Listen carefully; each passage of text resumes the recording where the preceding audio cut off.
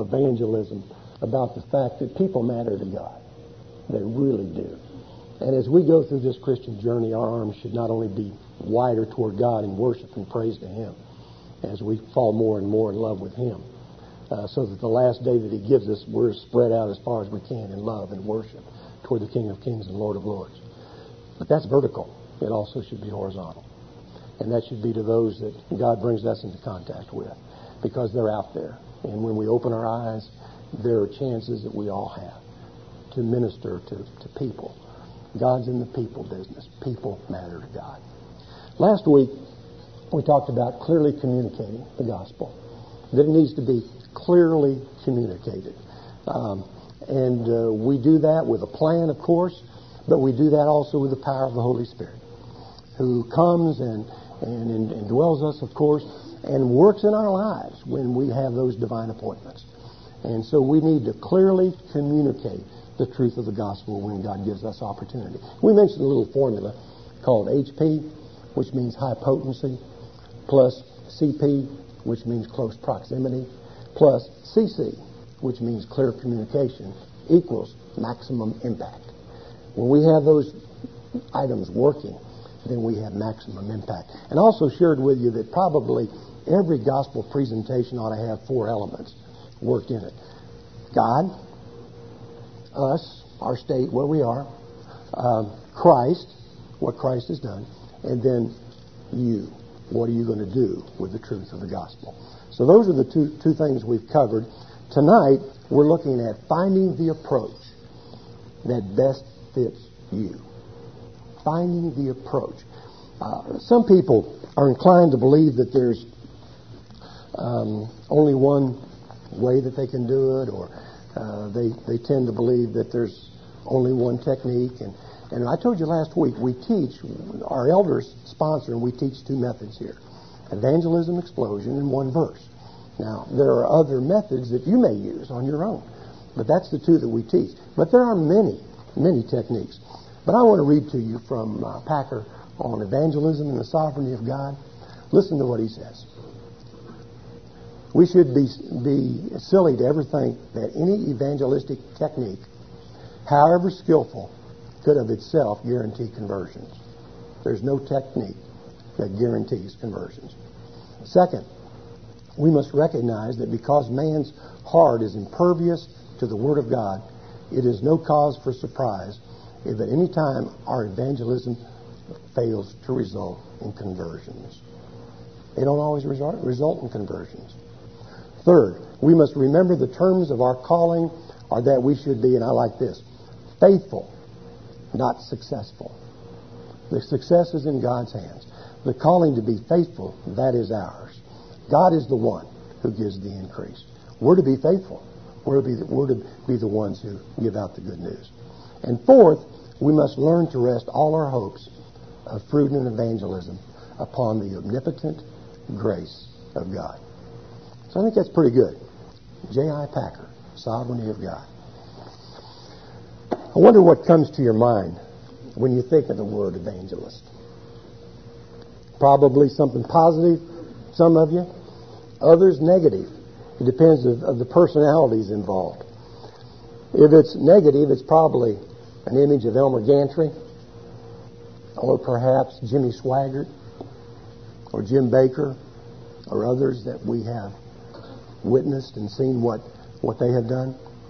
If it's positive, it's probably Billy Graham, or Louis Palau, or Billy Sunday, or George Whitefield. George Whitefield made 11 trips over to the United States. And they often, what I have read said, you were fortunate to make 1 trip and maintain your health. He made 11 trips. George Whitefield gave out the gospel evangelistically to thousands without the benefit of what I have and what other people have as far as techniques and ways to amplify. So it's one of those things. But we have probably some with unflattering thoughts and some who feel pretty good about evangelism. You know what the latest national survey reported with respondents to professions that we have in the United States? Well, evangelism was at the bottom. Out of 73 occupations, an evangelist was 71. A lot of confidence, isn't there? A lot of encouragement. So you see, we have a problem in the culture because people don't see it as being a reputable profession or ministry. And, of course, we've got to change that. Well, the way we do that is we have to face the moment of truth. And some people look at Satan and Satan be involved in blocking the gospel. I don't think Satan's behind every tree, but I certainly think that Satan has his plan. And he certainly would fight opportunities for us to present the gospel. He's going to throw up kinds of roadblocks to keep us from sharing the gospel. But I think it's time for the church to put a stop to all of the negative stuff and all the stuff of the enemy and start sharing the truth. Because it's our privilege. It's our privilege to evangelize. And it's tragic when we who have been given so much do not share that with other people, when we keep it contained within ourselves and don't spread it out. See, the gospel is great news. Jimmy has said, I love it. The gospel is better news than we ever thought. It is. It's great news. It's freeing. It's empowering. Why don't we tell people? God knew what He was doing when He made you and when He made me. And thank God He's made us all different. And He wants you to fashion the way you share your faith and the gospel around the way that He made you, around your personality, and about who you are. You see, God doesn't call us to share in all of us to share in the same way. He's built diversity in the body of Christ, and there's going to be different ways that the body shares the truth of the gospel. 1 Corinthians 12:11 says this, but one and the same Spirit works all these things, distributing to each one individually as He wills. And so if it's true that the Holy Spirit really distributes spiritual gifts to each person just as He determines, then we have to rely on the work of the Spirit. Richard teaches spiritual gifts here. I don't know how many classes, Richard, you've taught, but many people you've trained or given that gift test to, and I think it's a very good thing that we do here. And we all have spiritual gifts, but we all have responsibility in evangelism. And as I kick off these approaches, I want you to turn in your scriptures with me to 2 Timothy 4:5. Would you do that? 2 Timothy 4:5.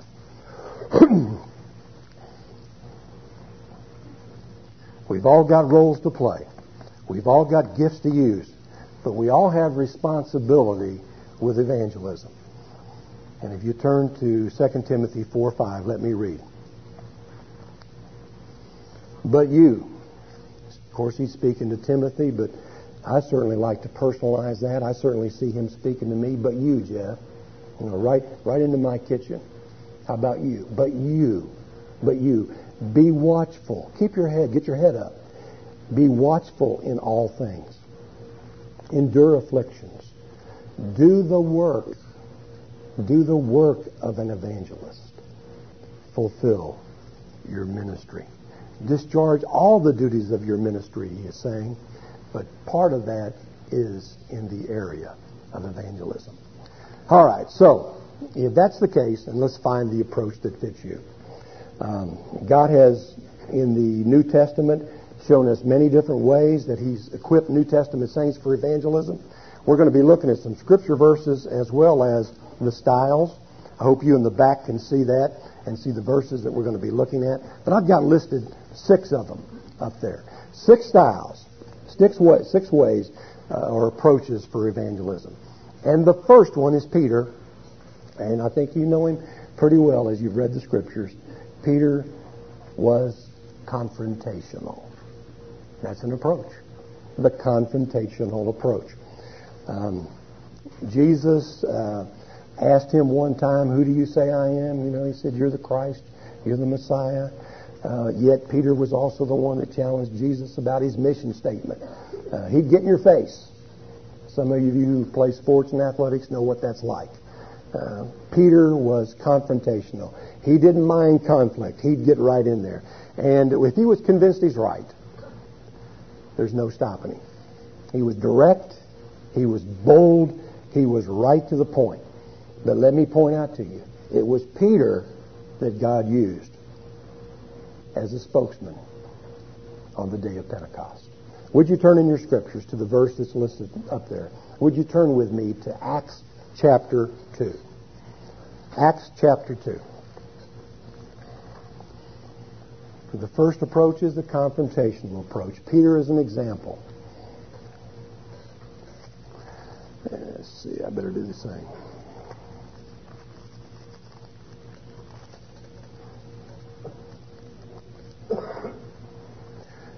Now, Peter's sermon starts in the 14th verse. We're going to pick up at the 36th verse, where he says, "Therefore let all the house of Israel know assuredly that God has made this Jesus, whom you crucified, both Lord and Christ." Now, when they heard this, they were cut. They were cut to the heart. And they said to Peter and to the rest of the apostles, "Men and brethren, what shall we do?" And Peter said to them, "Repent and let every one of you be baptized in the name of Jesus Christ for the remission of sins. And you shall receive the gift of the Holy Spirit. For the promise is to you and to your children and to all who are afar off, as many as the Lord our God will call." He nailed them. He was confrontational. He went right to the point. And you know, as you read through Acts, many people came to Christ through that approach. Is that you? You know, are you confrontational? You know, I knew a guy one time, his great evangelist, got saved when he was 40 years old. Howard. He was a pig farmer. That's what he'd tell him. "I'm a pig farmer," but then he'd go right into it. And the thing about Howard, he never passed up a hitchhiker. He always picked up hitchhikers. And before he was through, he'd give them the gospel. He was confrontational. He'd take it to them. He'd take it right to them. What are you going to do with it? Well, to some, of course, that turns them off. But there are individuals that need that kind of approach. They need to be, hit right between the eyes with the truth. And we need confrontational people with evangelism. Are you? Yeah, we've got a group of 60 in here tonight. There may be a couple. Confrontational. The second one is intellectual. The intellectual approach. And we're going to use Paul. Now, you're saying, but Paul was confrontational. Yeah, he was at times. There were times when he was confrontational. Of course, an evangelist, somebody who's sharing their faith, could use different ones in different situations. But the main one, I think, for Paul, the main strategy or the main approach for Paul was intellectual. And that was the hallmark of his approach. He could be logical. He could reason with the best of them. And he could get the job done. All you got to do is read Romans or listen to Dr. Young next fall, and you'll hear the logical presentation of the gospel that Paul makes again and again and again. When we were over in Cuba, Ben was my intellectual one. Ben Clark. He could do that. And whenever I got in one of those situations, I said, "Ben, take over." Because I'm a little more confrontive, and I have some other ways of doing it, and Ben would take over. And he would logically present the gospel to him. So I know we got one in here that's intellectual. I would suspect we have more. But that's a good approach too. Would you turn with me to Acts 17? A couple more chapters over. Acts 17. Starting at verse 16. As he speaks to the philosophers at Athens, the Apostle Paul.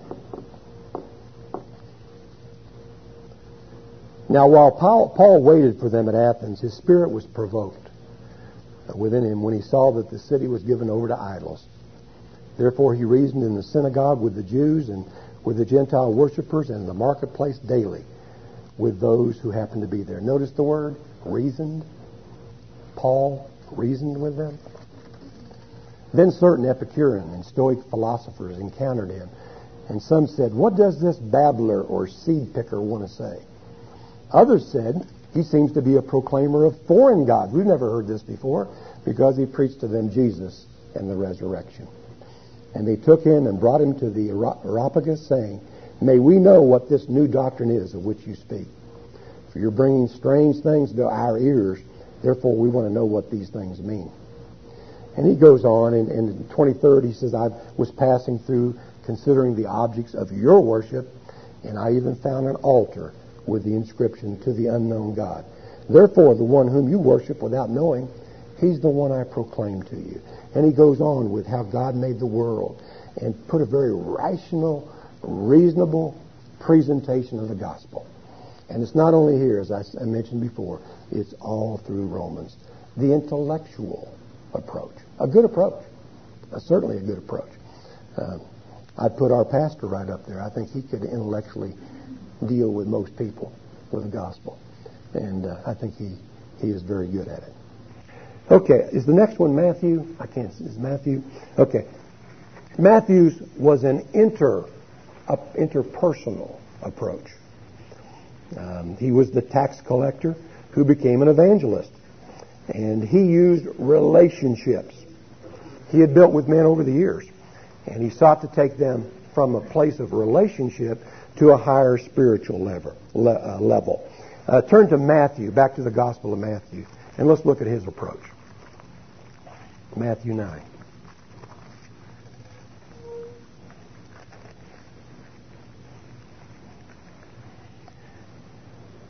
As Jesus passed on from there, he saw a man named Matthew sitting at the tax office. And he said to him, follow me. So he arose and followed him. Now it happened, as Jesus sat at the table in the house, that behold, many tax collectors and sinners came and sat down with him and his disciples. Who do you think invited him? Why did he invite him? He knew him. He had established a relationship with him. Of course, when the Pharisees saw it, they said to his disciples, why does your teacher eat with tax collectors and sinners? When Jesus heard that, he said to them, those who are well have no need of a physician, but those who are sick. But go and learn what this means, because I desire mercy and not sacrifice. I didn't come to call the righteous, but sinners to repentance. Matthew, interpersonal approach. Do you enjoy talking to somebody over a cup of coffee or a Coke or whatever? Do you enjoy getting to know someone and then eventually taking that relationship to a spiritual plane? If you are, your approach is interpersonal. And it's a very good one today, because when you look at the statistics, most people come to Christ through a relationship because they know someone, because someone has taken the time to develop a relationship and earn the right and the opportunity to share Christ with them. The interpersonal approach. The fourth one is the testimonial approach. And we use the blind man as an example here because there was no theological debate with him. As we'll see in a moment, he did not debate them. He said, I'm a Christian through the experimental method. I have experienced it. And that's very hard to argue with. When someone tells you, this Jesus I have experienced. He is my Savior. He is mine. I have experienced Him. And I want to tell you that if you have the garden variety testimony, you know, it's not spectacular. That's what I call it. The garden variety. That's wonderful. For some reason, in our churches and in our Christian culture, we seem to think that the only one that can share a testimony is one that's very dramatic. Well, there's nothing wrong with a dramatic testimony, but there's nothing wrong with the garden variety either. And so don't minimize that. Use your testimony. Be quick to share your testimony in sharing the gospel. It's a great approach. Okay, turn to John chapter 9. You're already there, aren't you?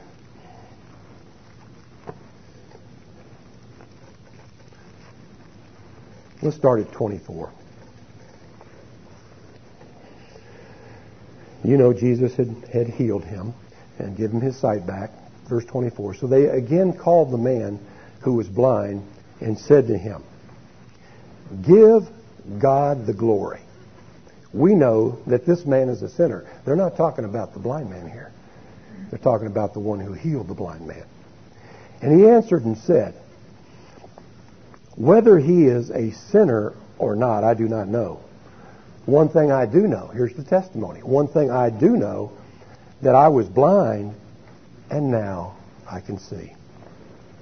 Then they said to him again, "What did he do? How did he open your eyes?" And he answered them, "I told you already, and you didn't listen. Why? Do you want to hear it again? Do you also want to become his disciples?" And then in the 30th verse, the man answered and said to them, "Why, this is a marvelous thing, that you do not know where he is from, yet he's opened my eyes. You don't know anything about him, and yet he just did a miracle in my life. I've been blind all my life. Now I can see." The testimonial approach is one that most people can do.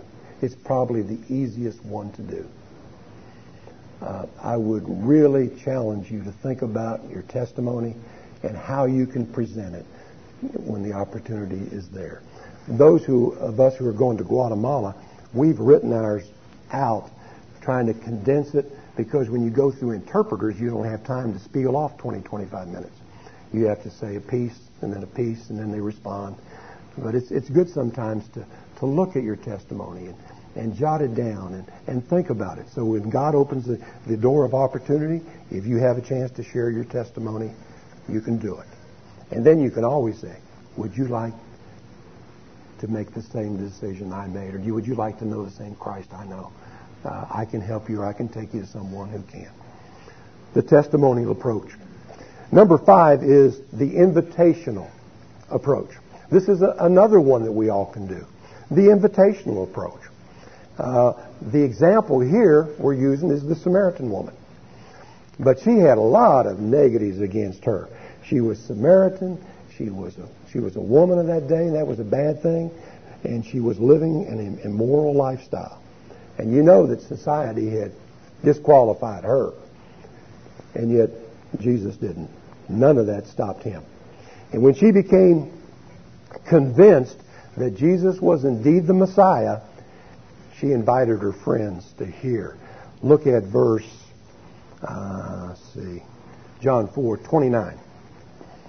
John 4:29. I'm in the wrong chapter. "Come see a man who told me all the things that I ever did. Could this be the Christ?" Then they went out of the city and came to him. She invited them. They came. They came, and they came to him. They gave Jesus the opportunity to share with them. So she was an inviter. She used the invitational approach. We hear George Barna quoted a bunch. Did you know that he states that 25% of the adults in the United States would go to church if a friend asked them? That's the figure. 25% of the people you're in contact with, maybe your neighbor or friends or whatever, 1/4 of them would come if you just simply asked them.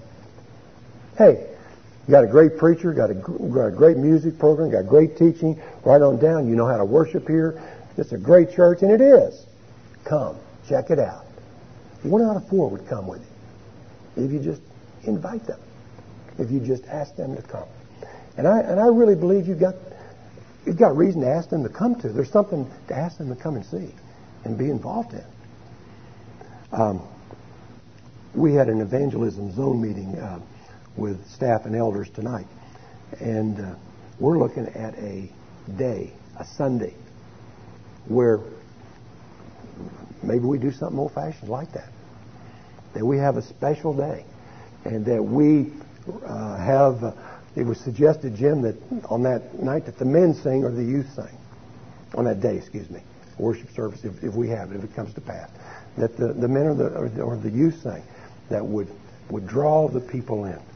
That we would have Bibles on the chairs for those who didn't have them. That we would do some special things. and really encourage people to come. Now, don't say that's Baptist. That doesn't have to be Baptist to have a Sunday where you invite your neighbor. You know, that's just outreach. That's just caring about people. That's the invitational approach. And if this comes to pass, you'll be hearing more about it. But I'm really excited about it. We shared it with the women last week, and the women's ministry, they came up with some great ideas. And so we're moving toward that direction. You know, get on, you know, jump on with it. Don't fight it. We need to invite people. We need to ask them. When is the last time you asked somebody to come to church? When was the last time? You proud of your God? You love Jesus? You think the body of Christ meets here? You think we have something to share? I'd say yes to all those things. Then why don't we ask? Okay, that's the invitational approach. And then the sixth one is the service approach. Let's turn to Acts 9. Acts chapter 9.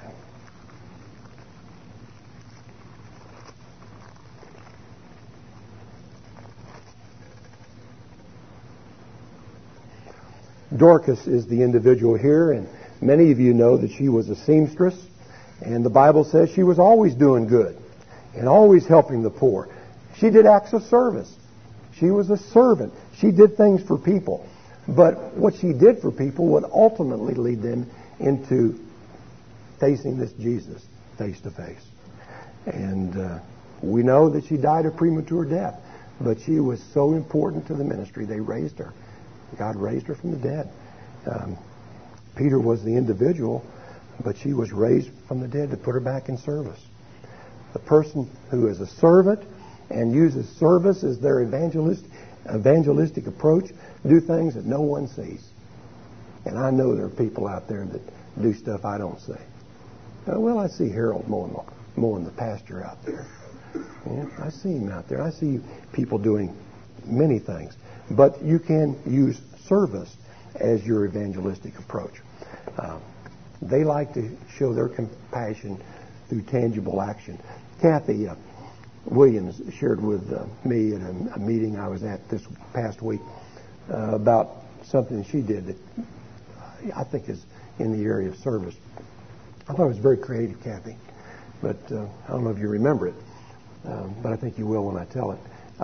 Somebody came door to door came to her house, and it was a young man, and he was selling magazines. And Kathy met him and talked to him for a while, and then she said, well, come on in. And she said, I'll buy one of your magazines if you'll let me tell you about Jesus. That's neat. That's creative. That's a service in a way. She provided a service by helping this young man who's, I'm sure, needing the money. But she earned the right to share the gospel. That's the thing that a servant will do. So there are the approaches. Which one is you? Or maybe you use several of them depending upon the situation you're in. And there may be others. I'm not saying this is the only list. There could be others. But the idea, again, is to show you that there is an approach that will fit you. And it's not the technique.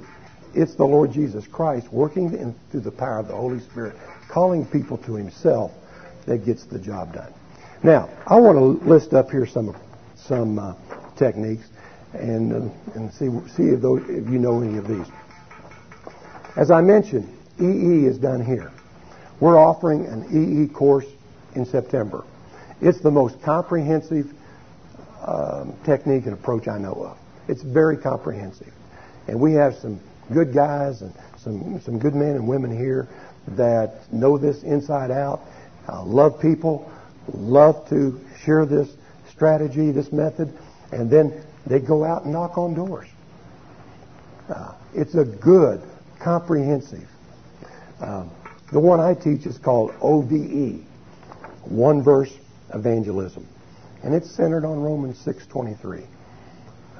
And you build your outline through it. I teach it from time to time in the church year. There is another one that's called The Bridge, where they separate man and God and Jesus because of their sins, and Jesus Christ becomes the bridge. I know that probably some of you have heard of it before. Man's problem, God's solution. Jesus is the answer. There is the Roman road. Some people have this marked in their Bible. There's 3 verses in Romans.